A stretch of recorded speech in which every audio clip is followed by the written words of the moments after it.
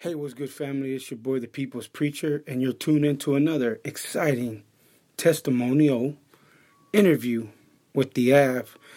Today's a special interview because this interview actually took place months ago, and for some reason I wasn't able to get the audio, but I got the audio, and this testimony is pretty much the first one I did, so it means a lot to me. I hope you enjoy it. It's an amazing testimony of how God is able to just keep us. What the devil meant for bad, God always seems to turn it around for His good and His glory. And so I hope you enjoy this interview today. It's amazing. This young man has came a long way. God has brought him a long way. Hopefully his testimony can encourage you, can help encourage maybe not just you, but a family member that has went through what he went through, not trying to give up no goods. Amen. Also, big shout out to my brother in Christ. He's doing big things for the Lord. So hopefully you look out for him, not just in this interview, but all the things that God is lining up. I know there's a book coming. I don't know what else he has in line, but you should be blessed today. Also, big shout out to my brother, Isaac Hernandez, a.k.a. Otto, for blessing me with this audio. When I was going through it, didn't know if the podcast was even going to happen.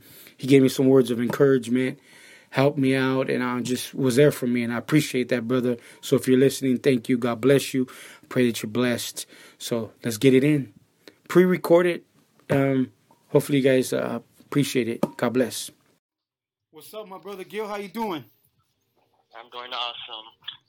Hey, man, thanks for coming through, man. Thanks for answering the phone call. Yeah, awesome. I'm excited. Super excited. So we're gonna I'm gonna have you join me and my brother in the scripture of the day. Are we ready? Okay, cool. Let's do it. The Bible says in Genesis 1:26, it says, "Then God said, let us make man in our own image and after our likeness, and let them have dominion over the fish of the sea, and over the birds of all the heavens, and over the livestock, and over all the earth, and over every creeping thing that creeps on the earth." And so I like that scripture. I feel that a lot of times the young people, people tend to have identity issues and not knowing who they are in Christ and who created them. And so that's the scripture of the day. And again, I want to welcome you to the AV, which is the podcast of all podcasts. Awesome. We do two things here, my brother. We give God glory and we tell stories. And let's do it. So go ahead and just let everybody know who you are, man, where you're coming from, and just a little bit about Gilbert Moraga. All right. Yeah. Well, my name is Gilbert. I was born, raised in Norwalk. It's exactly like the scripture you said. Of course, I had identity issues, which leads up to my testimonies. Which I'll get to in a bit. But live in Norwalk. Of course, normal family and all that kind of stuff. But of course, with every family, there's issues and all that kind of stuff. But ultimately, through like point A and point B, everybody goes through something between that timeline, which causes them to, in a sense, become who they are when they hit an adult, between like in the ages of like 18 to like 25. But right now, I believe it's starting like at a younger age, at like 13 or 12 years old. Mm-hmm. That's a little bit about me. Cool, man. One of the things that I wanted to do with this podcast is I wanted to take people, and I want you to take me on a journey. And I want you to take me before Gilbert Moraga, the teenager, before the man, before Christ. And, a lot of times, as children, I believe that like we're being built as children. And our childhoods, they shape us. And I know that for you, the testimony is pretty awesome, what God has done for you. I believe your story is a story of redemption. I believe your story is a story of grace. and how God is in control, and we know that the enemy is real. And so, take us back to that youngin, that young baby. Well, you still got the baby face, but that young Yeah. Gilbert, that young kid was running up and down Stansted Avenue in Rexton. And how was it? Like, how was you? How was your the the environment when you were growing up, mom, dad, and stuff like that? Yeah. Well, before yeah. So I grew up in maybe about 5 minutes away from where I currently residing now. It was me, my mom, my dad, my sister, and of course, I have my memory's kind of like hazy, but of course I grew up. My mom literally got me anything I wanted. Like, my room was like decked out with literally anything I asked for, until I had my sister, and my sister came along, and she really didn't have too much. She wasn't really a material kind of person, but with me, I had like everything. Mom, dad, they worked, went to school. When I came home, it was my grandma always watching us, and I believe that's when things start to get a little hectic. When I hit about the age of like 4 or 5, my mom and dad kind of like were getting into it, arguing and all that kind of stuff, and I believe like right there that kind of like took a toll and a turn, because my dad was kind of abusive to my mom, and then that's what kind of like separated them in a sense. So then there at the house, it was just me, my mom, my sister, my grandma, and then my uncle decided to move in. So I've always had like a house full of people, but right there it kind of like took a turn, because my dad kept coming back and forth, and my mom was like allowing him to come back or whatever. But it wasn't until like I was maybe in like third, fourth grade ish, I would say, and we lived at a cul-de-sac where it was a dead end street, and basically my dad literally knew everybody on that block, and there was just one day, regular day, I was there playing outside with my friends, and it was me and my 2 other friends, and one of my other friends needed to go home, and then my other friend stayed behind, and then he was just like, oh, hey, he was just like, well, while we wait for Alex to get back, he's like, I want to do something. And at this age, basically, I was like, yeah, sure, like, let's do it or whatever. So basically what he did was he just like molested me back there, and at the moment I didn't know what was going on. I didn't know how to react, I would say, because at that age I didn't know if it was good or not. I liked how it felt in the moment, but I knew it was bad. But the feeling in that moment, I just allowed it to happen, and then from that day forward, it just happened on a consecutive basis. Nobody knew about it. I kept it to myself. As much as I wanted to tell somebody, I didn't, because like I said, I liked the way it felt. And then it got to the point where he moved on, where he kind of like stopped doing it, and then it got to the point where I started doing it to him in a sense. And he was maybe about 6, 7 years older than me. I was, like I said, I was really young, didn't know what to do. My bad. How old were you when this started? Again? I want to say I was maybe in third, fourth grade. I was in between that grade right there. So yeah, I don't know how old that is, but I was between. So, it was third or fourth grade. Wow, you were in third or fourth grade. He was like 15. I would say he was maybe about 10, 11, 12. Wow. Yeah, around that. So this was a close friend of yours, someone you trusted. Yeah, well, it was a close friend of my dad's. It was his son. I really didn't feel comfortable around him at times, because he was always like doing these weird things, and of course I would tell my dad something, and he's just like, "Oh, just do it." Like I'd always tell him I don't want to go over, but he, in a sense, forced me to go over. He's like, "Don't stay inside, like just come out," and he'd kind of like force the issue. But little did he know what was going on in the back. But then that's when all that took place, and when he like molested me and all that kind of stuff.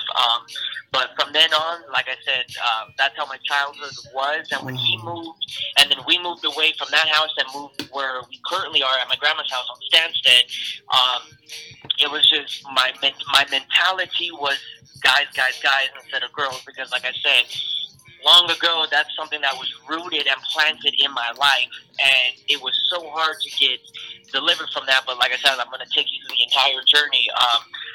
But from then on, after we moved to my grandma's house on Stansted, we're living a awesome life or whatever. I thought it was like, okay, well, maybe it's a one-time thing. And then when I actually got to middle school or whatever, of course, there were people there calling me names, like, hey, just a whole bunch of names, which I guess you would say increased my habits on doing what I wanted to do. I mean, what increased in what I was doing, because they were basically saying like, oh, like gay and all that kind of stuff, and I was just like, oh, no. So then they kind of like forced the issue, and of course the Bible says like you have power with your tongue, whether you do life or death with it. And little did I know they were literally feeding me death, but I didn't know that I was. And I'm sorry. And this is how old are you by now when you moved into your grandma's house? School, yeah. So I was middle like school. In 6th, 7th, 8th grade is actually 6th grade is when it actually started, when people calling me names. Wow. And I in a sense didn't know what to do, so I was like, well, maybe I am. Like, I don't know, like maybe I am. And they would always say like these kinds of things and all that kind of stuff. And every time I would go home, I would be like, well, maybe I am, or maybe I'm not. Like, well, what is it? Like, do they know what happened when I was little? Do they know? And that was running through my head the whole time, and I was just like literally driving myself crazy. And I moved out of Norwalk, moved in over to Northridge because my mom got a boyfriend. So my 8th, 9th, and 10th grade year, I was over in the Valley, going over there to Kennedy High School, and right there is when they kind of took a toll. I kind of started doing things in a sense, I would say. I guess when I was in 9th grade, I finally took the action on doing something I fantasized on doing with somebody else. So in that moment, I was just like, hey, this is something I really want to do. Like, it's just like my adrenaline was like running, because it's just like, hey, I fantasized about this. Of course, watching all these things on the internet, porn and all that kind of stuff. Like, of course, instead of watching it, I wanted to actually do it. So when 9th grade came, there was a few people coming out who were gay and all that kind of stuff. And a lot of people really didn't know I was, but there were a few people who kind of like sensed it in a sense. But it wasn't until 9th grade is when I finally took action and went forth on going on what I fantasized on doing. So actually, 9th grade, behind closed doors or whatever, I would like in like the theater room or whatever, we would meet up. I would meet up with him every so often, and then it got to the point where I would like spend the night at his house, and this maybe happened like twice or whatever. But after that time, I was just like, no, like I can't do it. Like I knew it was wrong. Mm-hmm. I had at this point, I had no idea who Jesus was, who God was. All I knew was, hey, when we die, we go to heaven. That's it. I had no like anything about Jesus or anything. Of course, I went to church with my grandma. She's a Catholic. We went there every so often, didn't pay attention. But like I said, all I knew was, hey, when we die, we go to heaven. That's it, period. But I didn't know there was all these other things that you had to do, surrender your life and turn from your evil ways and all that kind of stuff. But so not to cut you off. Oh yeah, go ahead. So at this point, you're behind closed doors. You're what they call in the closet, and you're experimenting. And at that moment, do you feel like you're going through a phase? Because one of the things that I believe a lot of people, they look at this lifestyle as a phase. Did you feel that you were in a phase? Did you feel like you were just fulfilling some lust, or did you feel like, hey, this is who I am? Yeah. So I did feel like it was a phase, but every time I thought it was, and I would try to stop, it just kept coming back. So, and in that moment, I was just like, okay, well, am I gay or am I not? And like I said, the phase, every so often, I would try to see, like, okay, maybe this is just something going on and it's going to bypass me at some point. But like I said, 9th grade came, 10th grade came, my junior year came, my senior year came, and it wasn't until senior year is when I finally said, hey, you know what? This is, I guess, who I am in a sense. I mean, I've tried all that I can, and nothing's working out, so you know what? I'm going to stick to it. But after when I realized it wasn't a phase, and when I got to junior year, I started seeing more people come out. And I was just like, hey, like maybe this is something like good in a sense. I mean, before you didn't see so many people coming out like that, but my junior year, there was a whole bunch of people coming out slowly but surely, and everybody was praising them and excited for them. And I was just like, hey, I mean, I've been in the closet for a long time. Like, maybe I should like come out, but it wasn't until my senior years when I did that. Is when I actually came out. There was one time where I had a party at my house, and a whole bunch of people there, invited all my friends, and I was just really like drunk and high. And I finally told them.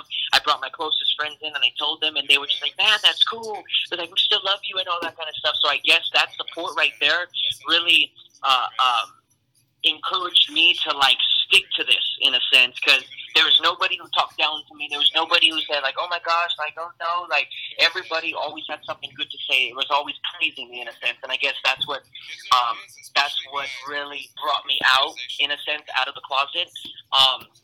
But obviously, within that time when senior year came, I was going on like websites, I was going on like dating apps, I was driving everywhere, just meeting up with someone, hooking up for about 30 minutes, and then going back home. One second, Gil. My bad. One second, Gil.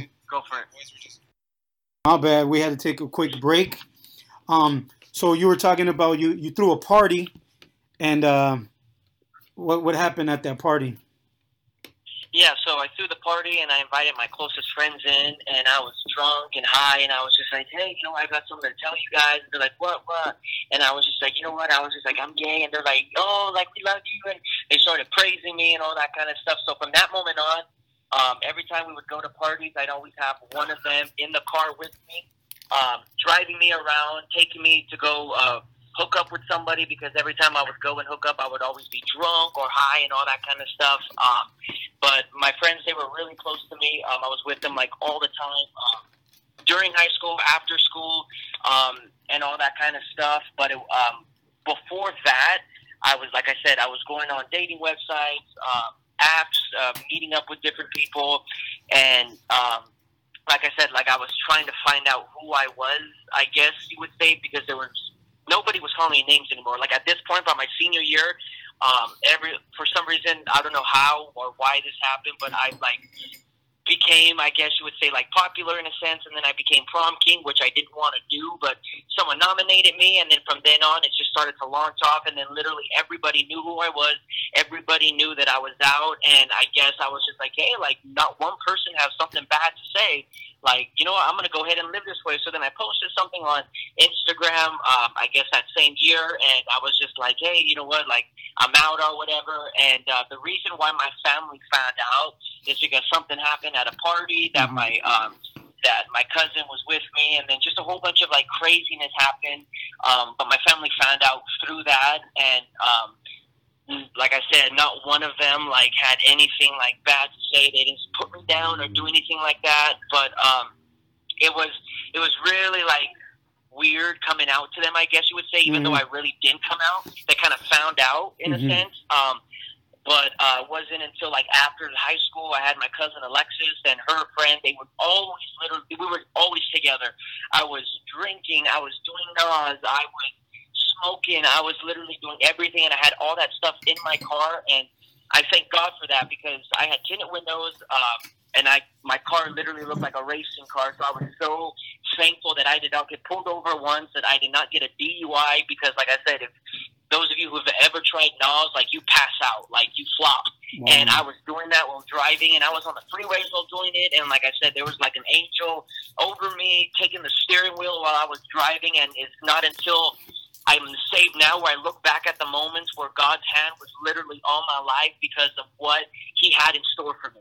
And like I said, when there's so many times where I've had, like, I guess, moments where I was just really drunk or like wasted, and my spiritual eyes would be open, but I thought it would just be the drugs and all that kind of stuff. But like I said, now knowing a whole bunch about the spirit realm and all that kind of stuff, looking back, I know that when I would drink or when I would smoke or have too much, my spiritual eyes would open to the demonic realm, and I would see a whole bunch of things, and I would just think like, oh, it's the drugs, it's the drinks and all that kind of stuff. But like I said, looking back at it, I know now, like, there's a whole bunch of people who drink and smoke and do all that kind of crazy stuff like shrooms and all that, and they see all these things, but little do they know they're tapping into the demonic realm, and they're allowing these spirits and demons into their life, and they're wondering why they're addicted to what they're addicted to is because they opened a portal which now allows the demon to come into their life. And like I said before, like why it was so hard for me to get delivered from homosexuality is because of what happened at a young age. Wow. Because between point A and point B, there was something in my timeline that caused me to be the way I was. And there's a lot of people nowadays who say, hey, I was born this way. Nothing happened to me. Like, hey, I heard your testimony. I heard your story. Yeah, go for it. I want to kind of park there a little bit. I have two questions for you. Now, I'm 40 years old. Growing up in the culture I grew up in, nobody came out the closet. Even when you knew somebody was gay and you said, oh, you're gay. And they'll be like, I'm not gay. No, you're gay. They wouldn't come out until later on. But my thing is, it was sort of like shameful to come out. But what I'm noticing nowadays, and even with your story a little bit, is when someone says, I'm coming out the closet, this is who I am. They're sort of like, they're like you're saying, you were like being praised. You were being courageous. You were being like strong. You're saying that when you came out, your family, they were for it, or they were just like, as long as you're happy. Yeah. So it was as long as I was happy. Like, hey, like at least he's out, cool, and all that kind of stuff. Like we knew he was. They basically. I know some of them said like, oh, we knew since he was younger. But the thing is, they didn't know what happened in that timeline, and obviously. They, in a sense, little did they know they were speaking life into that false identity. They were keep calling me like, oh, he's going to be gay or he's gay or all that kind of stuff. But little do they know they were speaking death into that false identity. Question number 2. Whether I don't know how open you want to be on this issue, but the person that initiated that that molested you for the first time, have you gotten any closure from that, or have you how have you handled that issue, that situation? Have you confronted that person? Does that person know that hey, how did you deal with that? Well, I honestly don't know where he is. I guess they moved. Yeah, they moved. I don't even know his name. Like I said, I forgot his name. I forgot the whole family's name. There was a time where I was just trying so hard to figure out who this person was. Just obviously, I have nothing against them. Obviously, it wasn't his. What I see was it wasn't his fault because maybe something happened to him, so that's why he reacted the way he did. Yeah. So with me, I'm not a person to hold a grudge. I know there are people who hold grudges, who say, I can't forgive this person, I just can't. But, I mean, with me, I'm not that kind of person. Even when I wasn't saved, I'd still release it and let it go. But with me, I let it go. I gave it to God. I said, God, I forgive this person. Whatever it is with them, I just release it and I let it go, and I just release whatever this is on my life off of my life. Come on, preach. But yeah. I think that you said something very key. You talked about forgiveness. And I believe that when people think about forgiveness, they think about, well, I'm going to ask this person for forgiveness, and they're going to forgive me, and they're going to say, yes, they're going to agree with you, right? But forgiveness, we know, is for us first. And when we ask people to forgive us, it starts the healing process for us. And so, do you believe that? And what I want to do now is I want to kind of get into like how you went from one lifestyle to living another lifestyle, and how forgiveness was actually a key to our breakthrough, is a key to us getting healings that we need.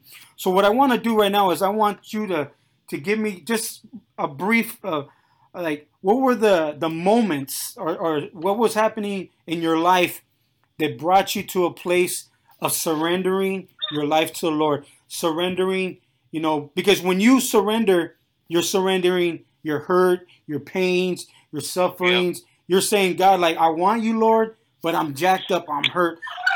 What does that look like for you? What did that look like for you? Because I think that there's a lot of people out there right now that are in that place where they know that the lifestyle they're living is not pleasing to God, but yet this is who I am. And another thing, I was born this way. I can't change it. God chose this life for me, and God just wants me to be happy. Where were you at? Like, what can you say that led? What was the leading up to conversion? Well, it wasn't until on my 21st birthday, we went out. My mom, uncle, and a few of my cousins. We went out to downtown Fullerton. We stopped at the first bar. Some of my friends from work met us there, and I was already just like drinking away. And that first bar wasn't even anything like popping or whatever. It was like a cheapo, like regular, like bar or whatever. So I was there, and I was already like wasted down that first bar. And then we started bar hopping and all that kind of stuff, and I was just gone. And it wasn't until I came home, maybe about 3 o'clock. I believe I drove. I want to say I drove because I remember I was in my car and it was really cold that night. And I was just sitting in my car and I had my NOS tank in there, and was just sitting in there, just like, oh my God, I feel like crap. And it wasn't until I just sat there and I heard a voice, and the voice simply said, "Repent." And it was just regular voice, and I kind of look around and I'm just, okay, maybe it's these drugs kicking in or whatever. So I end up going inside. Get some good drugs. Yeah, so I end up going in. Yeah, so I go inside and I sleep. I bring my dog in and I sleep or whatever. And I wake up and I'm taking a shower, and then I hear the word again, and it says repent.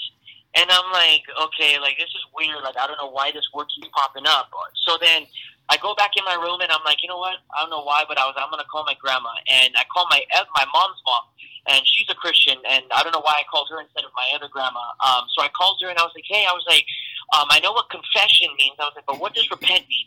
And she's like, well, repent means is when you surrender your life to Jesus, and you live for Him and turn away from the life you're living so He can give you a brand new one. And I was just like, well, that seems really easy. And my birthday's December, and it wasn't until the first week of January when I was like, okay, I'll go with you, like starting January.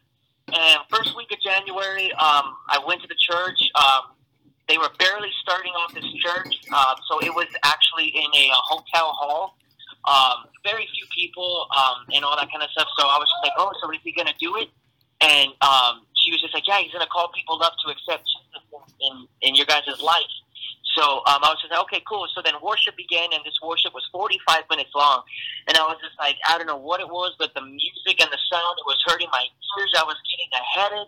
But like I said, now knowing in that moment what was happening was I was battling against the demons that were in me, fighting against the songs that they were singing, which were songs of deliverance, songs of redemption, songs of hope, and songs of peace. So little did I know that's why I was getting a headache, and that's why I didn't want to stay long. And then it ended, and I was just like, okay, I'm going to fight through it. So I sat down. The preaching went on for about an hour, and I was just like, okay, like he didn't do it. And she's like, oh, next week. So next week comes along, same thing. Worship's about 50 minutes long. He preached about 45 minutes long, and I was like, you know what? I'm not going to come back. Like he's not saying anything. And she's like, okay, come back one more time, and he's going to do it. So I come back the third time. Worship is about an hour and 10 minutes. They go into a spontaneous. And then this dude's preaching, and he preaches for maybe about 50 minutes. So the whole service was about maybe 2.5 to 3 hours long. It's that Pentecostal church. Yeah, so he finally calls people up, and he's like, hey, okay, so does anybody want to come and accept Jesus as their Lord and Savior? And this is the moment I was waiting for. Inside, I was so jumping and wanting to go up, but some reason I was fighting it. It's like my body didn't want to go up, and at this moment, I was fighting against my flesh and blood. My flesh wanted to stay, but my spirit wanted me to walk up and go up there. So I was literally battling in that moment. Should I go or should I stay? So I actually told my grandma's friend, like, hey, you know what? Could you come up with me and come and accept Jesus? And she's like, oh, it would be an honor. So she gets me up, and as I walk up, of course, when I walk up, there's like 10 other people that follow me. So I'm like, okay, whatever. So I go to the back of the line, and everybody's falling, and people are crying. And he comes to me, and he puts his hand over my face, and he's like, okay, so what do you need prayer for? And at this moment, I was choked up, and I didn't know what to say. So he was like, you know what, I'm just going to go ahead and pray for you. So he had his hand not on my head, but he was just over my head, and he was praying and praying. And then at this moment, I was swaying back and forth. And by the moment I opened my eyes, I'm on the floor, and people are praying over me, speaking in tongues. And I'm like, what the heck is this? Like, I didn't even like feel myself fall on the floor. And that was like the only time I got slain by the Holy Spirit. And then when I left that place, I literally felt brand new. Like the Bible says, I felt joy. I felt new. I felt alive. I felt just like clean. And I was just so jumping and leaping for joy. And even my grandma and my aunt, they're like, wow. They're like, wow, God must have really touched you. And I was like, oh my gosh, like it was amazing. Like I was crazy. And of course, that night comes to an end, and my friend's like, hey, come over. Like, you want to come over and kick it? So I come over, and then there's maybe about 10 people, and they're all in a circle, and they're smoking. And I'm like, hey, I just got saved today. I don't think we're supposed to do this. So he takes the hit, and he's like, yeah. He's like, God made the weed. He's like, it's good for us. And I was just like, okay. So I ended up smoking, and at that moment, I just felt really convicted. I'm like, I shouldn't do this. So then we started to go back and forth about why it was bad and all. So I go home, and I'm like, oh my gosh, like what did I do? And I felt so condemned and unworthy. And I go back to church, and I'm like, I smoked or whatever. And then he prays with me again, and I come out the same way, just filled with joy and all that kind of stuff. But in that moment, it was my full like surrender in that time. Like obviously I didn't want to surrender all that I have, but it was just my basic obedience of saying, hey, you know what? I'm going to go to church and I'm going to get prayed for. I'm going to see what happens. And that right there is my yes to God. That right there is my yes to Holy Spirit to come in. And there's a lot of people who go to church and they're just like, I don't even want it, but they're there. Them going is their yes. Even if they fought you so much or whatever, like, fine, I'm annoyed, but I'm going to go. Like, that right there is their yes to God. And God says, hey, all I need them, I just need them in the building, or I need them where there's a bunch of Holy Ghost people, and I'm going to go ahead and do the work. Like, you brought them to me, that's all I need you to do, and I'll do the rest. And that's what happened to me, because I really didn't want to surrender everything, or I didn't know I was going to surrender everything. But yeah, that journey right there is what really, like, launched me. What really, like, helped me get delivered was getting under somebody, and her name was Daisy. I know you know who she was. One sec, we're gonna park right there. That's somebody that I kind of wanted you to talk about. Okay. But one of the things that I notice about any lifestyle that you live that's contrary to God's word is there's always. I believe that every person is born with a God-sized hole in their heart, and all their lives we're trying to fit other stuff in a God place. And you said, like, even though you were living a lifestyle that was satisfying the flesh, satisfying your lust and your desires, you were still empty inside, correct? Yep. Yeah. And then when you encountered the Jesus that you've been hearing so much about, that you knew a little bit about, then that hole in your heart began to be filled with God's grace, God's peace, God's joy, and then at that moment, the battle begins. The battle, because at that point, there's no battle. The battle, because the Bible says that men love darkness, so until the moment we become Christians, we're just given over to our lusts and desires, and there is no battle. And then you get to a place where you begin to experience the love of Christ, the forgiveness, the redemption, and then the battle begins. I heard somebody say one time, man, when I got saved, all hell broke loose, and so at this point, you come to know the Lord. You're starting to experience the goodness of God, the new life, the life that God has given you, and then God says, okay, I'm going to put a spiritual leader over you, and this person is going to help you. So in other words, God put a Paul in your life, and you're a young Timothy. And I know the story with Daisy. I don't know it all, but I know that she was very important to you, and so speak a little bit about her, and then what I also want to get into is how important it is to have a Paul or a Daisy in your life. But tell us a little bit about Daisy.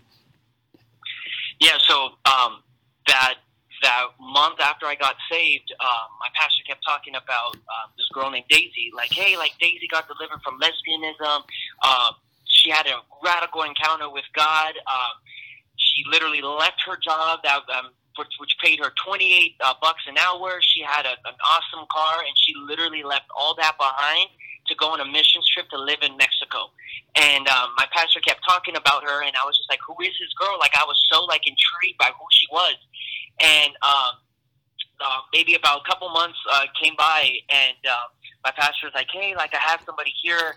I want you guys to all meet. And then she comes up, and she's like, hey, guys, like, I'm Daisy. And then the whole service, my eyes were just locked on her. And I was just really thinking, like, should I go talk to her or should I not? Like, what should I do? And it wasn't until, like, the end of service when I told her, I was just like, hey, my name's Gilbert. I was like, I'm new to this church. I was just like, could I go ahead and talk with you outside? She was just like, yeah, sure. So I was talking with her, and I told her that I wanted to tell her something, and I was just like, hey, you know what? There's something, like, I want to tell you. And she's like, oh. She's like, I already know. And I was just like, what? She's like, yeah. She's like, the Lord already spoke to you about me when I walked in. She's like, when I was praying and worshiping, she's like, I was looking around at the new people, and she was just like, the Lord already spoke to me about you or whatever. And then she literally told me everything that I was going to tell her, everything that I went through and all that kind of stuff. And at this point, I was just like amazed, and I was locked on. And little did I know, the Lord was revealing just things about me to her, and which, in a sense, drew me, like, hey, like, God can talk to us. God can, like, reveal things like that. And that right there was really, like, locked me in.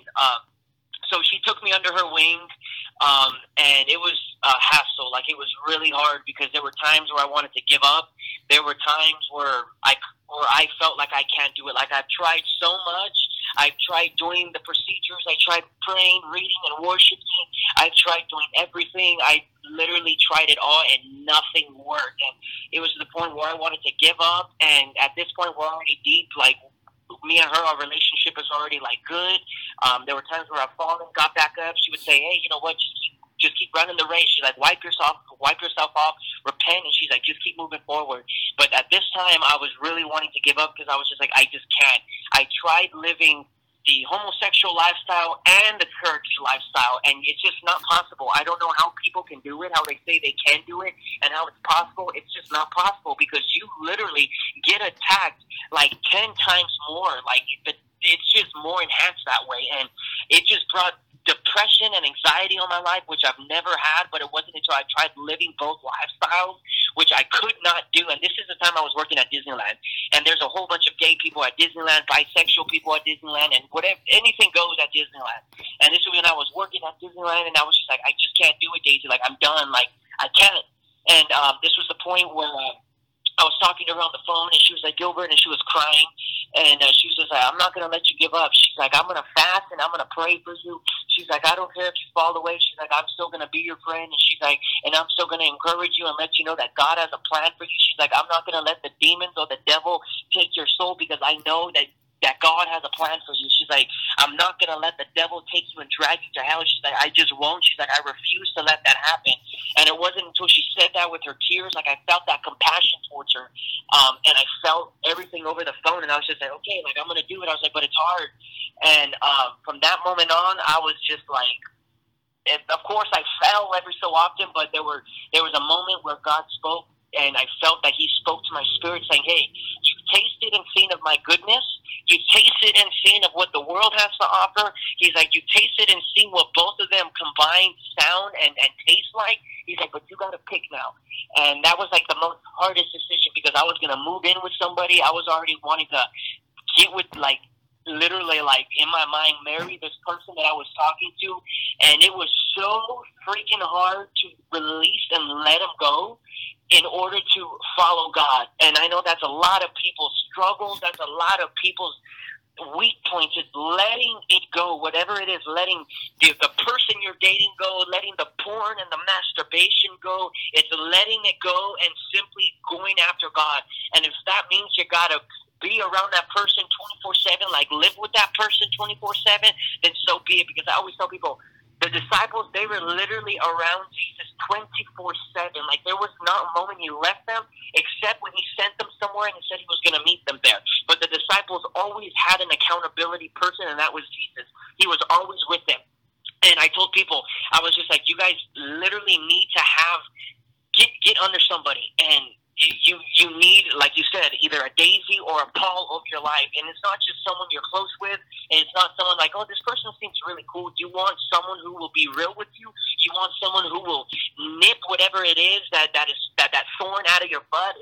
You want this person to literally uproot and remove that sin or whatever it is in your life out of you. And it's hard for people to do that because a lot of people don't want anybody to touch their demons. Yes. And I always tell people, you always tell people on the streets, or like they're trying to help somebody and they're like, oh no, I'm good, like I'm fine. And it goes back to the story of when Jesus is walking up to this person and the demons inside him, they literally look at Jesus and they're like, let us alone, Jesus of Nazareth, let us alone.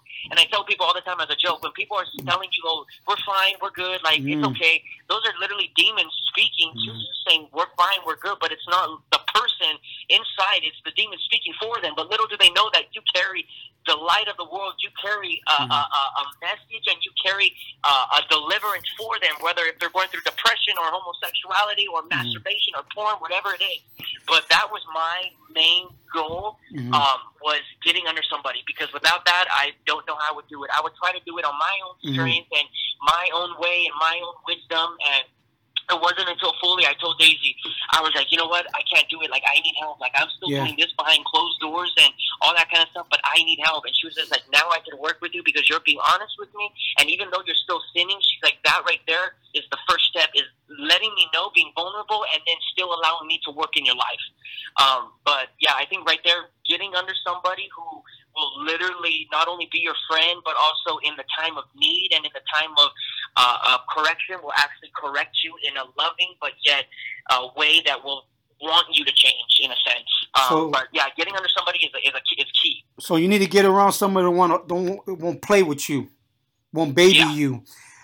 Yep. So far, I've listened to you, man, and I don't even have a lot of words for you, because it is such an amazing story of pain, struggle, victory.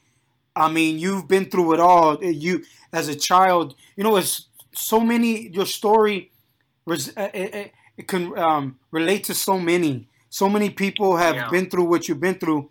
And one of the things I wanted to talk to you about before we get into the next part of the interview is that you got under somebody that can relate to you. There's somebody that was loving, and we know that she went on to be with the Lord. And and I know that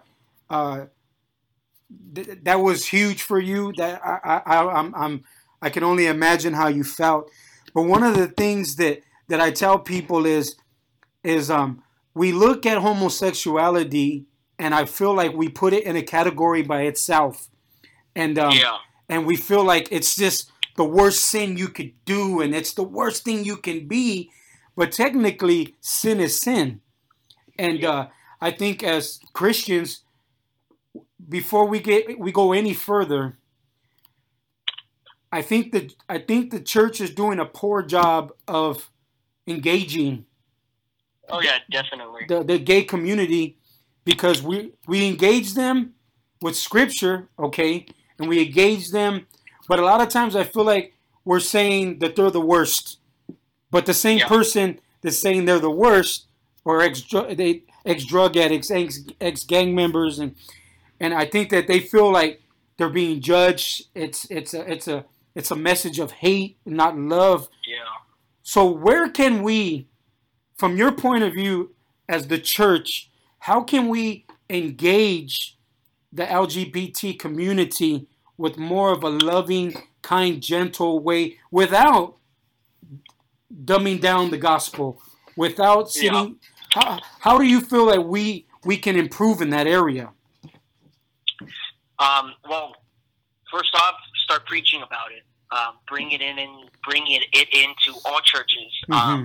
Is the church ready? Is the church ready for that? Yeah, and a lot of churches aren't ready for that because, one, like you said, they don't know how to touch on it, or two, they may be like, oh, I've never lived that way, so I really can't preach about it, or I really can't disciple someone who's living that lifestyle. That's false, because I always go back to Jesus. Jesus never lived these lifestyles all these people went through, but yet he still had the answer. And when people say, oh, like, you know, I really can't help you out there, like I didn't go through depression or anxiety, so I don't know what it feels like, but I can go ahead and direct you. So no, that means you really don't got the full power of the gospel. That means you really don't have the Holy Spirit in you, because Jesus himself helped literally everybody, and in all their kinds of sins, he had the answer. And there's no particular type of sin people should be like, oh, well, I work more in this sin than that sin. Like, I don't know too much about that sin. It's just God so loved the world, he gave his only son, that whoever believes in him shall not perish, but have everlasting life. That's the simple gospel. Hey, you want freedom? Let me go ahead and pray for you for freedom, for deliverance, and for peace, and for hope.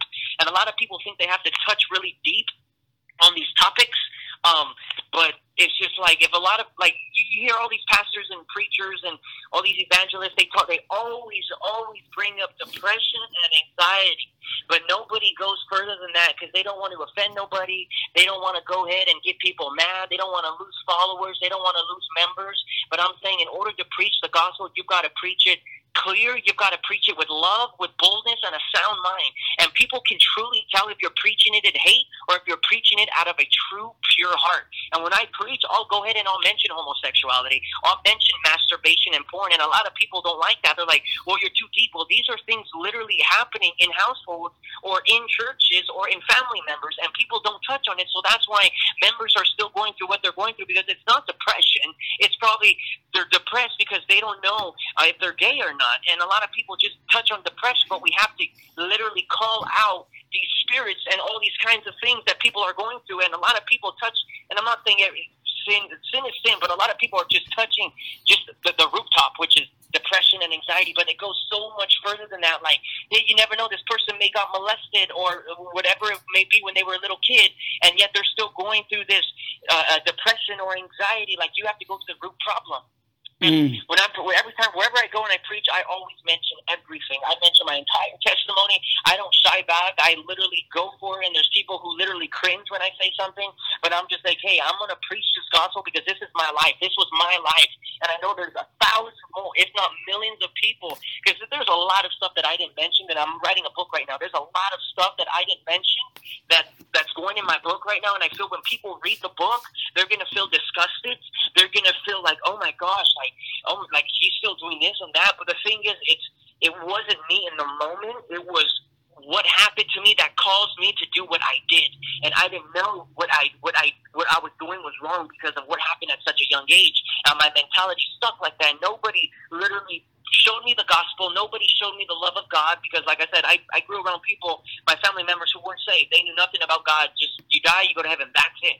And I feel like if I was around a Christian home, like really rooted in God and all that kind of stuff, I feel like things would be different. But because it's not, like I said, there's a lot of things that the churches don't touch on, which I think they should. And that right there is going to just get hell crazy, because hell doesn't want preachers and pastors to preach about these deep things, these touchy subjects, because they know when they do, there's freedom when they preach it. These things are known, these things are brought to the light, and when they're brought to the light, we can go ahead and cast it out. But the things that are hidden, we can't we can't do anything if you're hiding something and we don't know anything about. But I just think, like, anybody can preach about homosexuality and being gay and being a lesbian, but the thing is, like, you have to preach it with love. And there's a lot of people on Facebook where I know some people who preach about this topic, and even coming from me being saved, if I wasn't saved and I heard this guy talking the way he's talking, there was absolutely no way that I would want to come to Christ the way he's talking. Even though he's saying, like, well, I'm saying this in love, I've got to say, I can't water it down. Yes, that's true, but there's a way to minister the Father's heart instead of ministering the Father's heart with hate. So what the reason why, why a lot of people. Oh, go ahead. So what you're saying, at the end of the day, we need to preach the message of love through the gospel, and then that is what's going to do the job. Amen. I think that at the end of the day, we can throw scripture and we can say it's coming from a good place, but the way we bring it, the way we're delivering it, it says something else. I think, man, I just want to again, I appreciate you, man, sharing your heart with us today, sharing your testimony. Like you said, there's probably layers and layers and layers of this, your testimony, yeah, definitely, that we will be here forever, ever, ever. But I don't want to just park there and just say, okay, thanks for telling me, you know, you used to be gay and now you're not gay and now you're serving the Lord. But what is happening with you right now? Give us a little bit of info on like what are you doing. I know recently that you spoke at Azusa Pacific and that was kind of cool. Yep. What is God doing with you now? What are you up to in the ministry? Well, my launch date for my actual ministry, which is called the Love Effect. Oh. That's something Daisy and I wanted to start, which we started a few years ago. But when she passed, I kind of slowed down a lot, and then I would tell myself like I want to get it started, but I would lag and all that kind of stuff because I just didn't know where to go. And like I said, Daisy was the Paul and I was the Timothy, and she was literally leading and guiding me and telling me what to do. But when she passed, the ministry kind of just stood on a hold. But we still kept the name, and the reason why we have the name, The Love Effect, is because God's love will affect your life. It's what God's love is going to do. It's going to transform you. It's going to change you, and that's why we chose the name The Love Effect. And I already have a logo. There was one time where I was praying, actually a few months ago, and I was like, Lord, I need a logo for this. And we got the logo ready. We're going to be launching shirts possibly next month. I'm going to start doing podcasts, YouTube videos next month. I'm getting a whole bunch of stuff ready and all that kind of stuff. But the Lord's really wanting me to push this forward because 2 years ago I had a vision where I literally was getting ready for work, like any other day, getting ready for work, and all of a sudden within seconds I've seen this whole movie play before my eyes within like 3 seconds, and it was me putting on a conference towards the LGBT community, and the people that I had, that the Lord highlighted to me that I've seen on stage were people who know how to minister the Father's heart. They weren't just random people who know how to preach a good message or have an anointing, but these are people who know how to minister God's love. And in this time, in this vision, I've seen these people, I've seen transgenders crying with the makeup and mascara going down their face. I've seen people raising their hands and giving their life to Jesus. And it was just something crazy happening. It was messy, but it was something different that God was doing. And it was this time where I was just like, man, like, what the heck? And then after I had that vision that day, from that day to the next day to the following day, everybody that I ran into, they were always telling me about Habakkuk chapter 2, verse 2. Write the vision and make it plain on tablets. He who reads it may run with it. So I wrote the vision down in my book, and ever since then, I've been running with it. But I plan and I pray that this conference is going to take place next year. Things have been hard in a sense spiritually, because like I said, like this isn't something like, oh, I'm gonna put on a conference and people are gonna get saved. Like I tell people, this spirit was a regular spirit before, but now I feel it's a principality now, because like you said, it was shameful before, but now it's so acceptable now, and these demons and principalities are running wild and crazy now. So someone who's willing to go after it, of course, all hell is going to break loose, and they're going to say, take this person out because he's doing something that will cause a deliverance, that will cause a population in heaven. But like I said, everybody that I've seen in my vision, and for the Love Effect, my whole thing is, with the Love Effect, is to represent on who God really is, because a lot of people misrepresent on who God is, and that's why these homosexuals hate God. That's why they don't love God. That's why they think God is a hateful God, because a lot of people misrepresent his love. And yeah, so that's what I'm doing right now, and I'm in the process of writing a book about my entire life. I was really hesitant on putting it out because of all the stuff that's in there. But the Lord really spoke to me, and he said, hey, everything in this book, he's like, there are millions of people who have done this, but they don't say absolutely nothing because of the criticism they're going to get. But by you releasing this book, it's going to release the freedom, and it's going to release the redemption on their life. And I feel that this right here, like what's in my book, is what's stopping an open heaven on some people's lives. But but yeah, so that's all that's happening with me in my ministry that I'm starting up next month. But yeah. Yeah, you got a title for that book? I don't yet, to be honest. I'm still waiting for that title for the book. But yeah, I don't got a title yet. Wow, that's awesome. I pray that God will bless that ministry. Where do you currently you go to church at right now? I go. It's in Covina. Okay. Yeah, it's called Harvest Time Church. And in closing, I wanted to make the other day I was on a youth panel, and the question came up over and over and over about homosexuality, and even the youth leaders. When I was a youth leader, we were dealing with gangs and drugs, and we weren't dealing with homosexuality, and just maybe a few words. What kind of encouragement can you give to youth leaders that are dealing with young people that are coming to the church, that are living the lifestyle, that are openly living the lifestyle? What's some encouragement you can give to the youth leaders now that are having to deal with that? Yeah, I ran in. I actually went to a church sometime last year, and there were some people who were openly gay there, still going to the youth. And I was talking to my friend about that, and I was just like, hey, do they say anything about this person? Like, no, they're just letting them go. Like, they don't say anything or whatever. And I'm just like, really? And they're like, yeah, they just don't want to, hurt him or whatever. And I'm just like, what the heck? So I actually talked to the youth leader. And I was just like, hey, or whatever. And then my friend was like, yeah, this guy has a really powerful testimony. You should get him up to speak. And he's like, oh, what's your testimony? And I told him, I was just, I was delivered from homosexuality. And he started laughing. And he thought it was a joke. And my friend kind of looked at him like, no, you think serious? He's like, wait, you're serious? And he's like, well, sorry for laughing. He's like, it's just I never ran into somebody who got, delivered or seen anybody like that. And I think it's people's lack of knowledge on the true, on the gospel. Not even just on homosexuality, but on the gospel.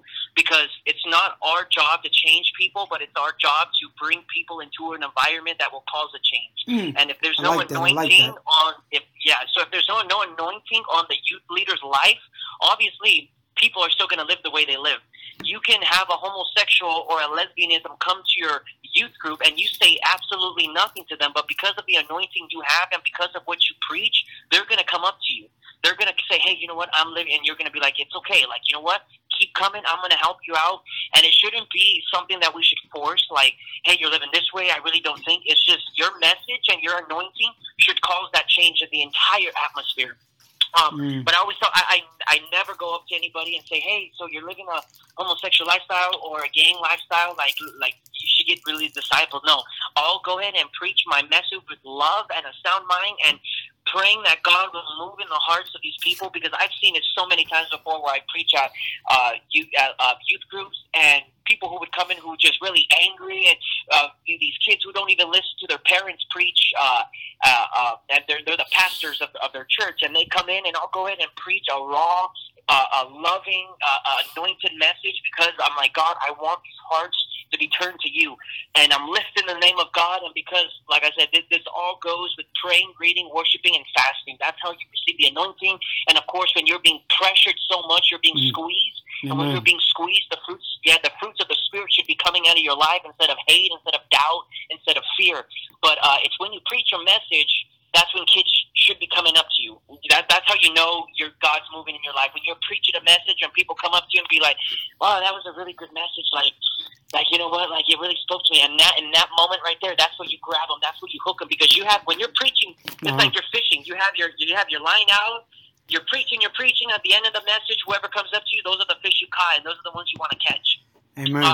But yeah, so I think just having the anointing and just really, really getting deep with God in order to see these lives change and able to speak to them. Amen. So after it's all said and done, I think that you should name your book The Love Effect, because the love effect is what caused you to to come to Christ. You know, the Bible tells us that no one comes but by the Spirit, but the Spirit is love. And you said it over and over. It was love. And, you know, the Bible says love covers a multitude of sins. And your story is an amazing story. For those who don't know, I've known you since you were knee-high to a grasshopper. And I've seen your journey from afar. And I'm truly blessed that you could share this with me. I want to also thank you for coming over to my grandma's house and doing worship for my grandpa. That was awesome. When no one wants to talk to him, you were there singing songs to him, and he had his own private concert. So from the bottom of my heart, thank you, man. I love you. I give you a hard time because I love you. But I just want to say I'm proud of you, man. I thank God for you. I know that this is just the beginning for you. I know that when you get big, don't forget us little people. And man, and I'm going to put down the ladder for you people. Hey, that would be nice. You got to get a hefty one for me. But in closing, bro, again, thank you for taking time to speak with me. And hopefully we can do this again when your book comes out. And may the Lord continue to bless you, your family, your ministry. And if you ever have kids, they're going to be good looking. So I'm looking forward to that as well. But I appreciate your time. Thank you, man. Love you. All right. Love you too. Talk to you later. God bless.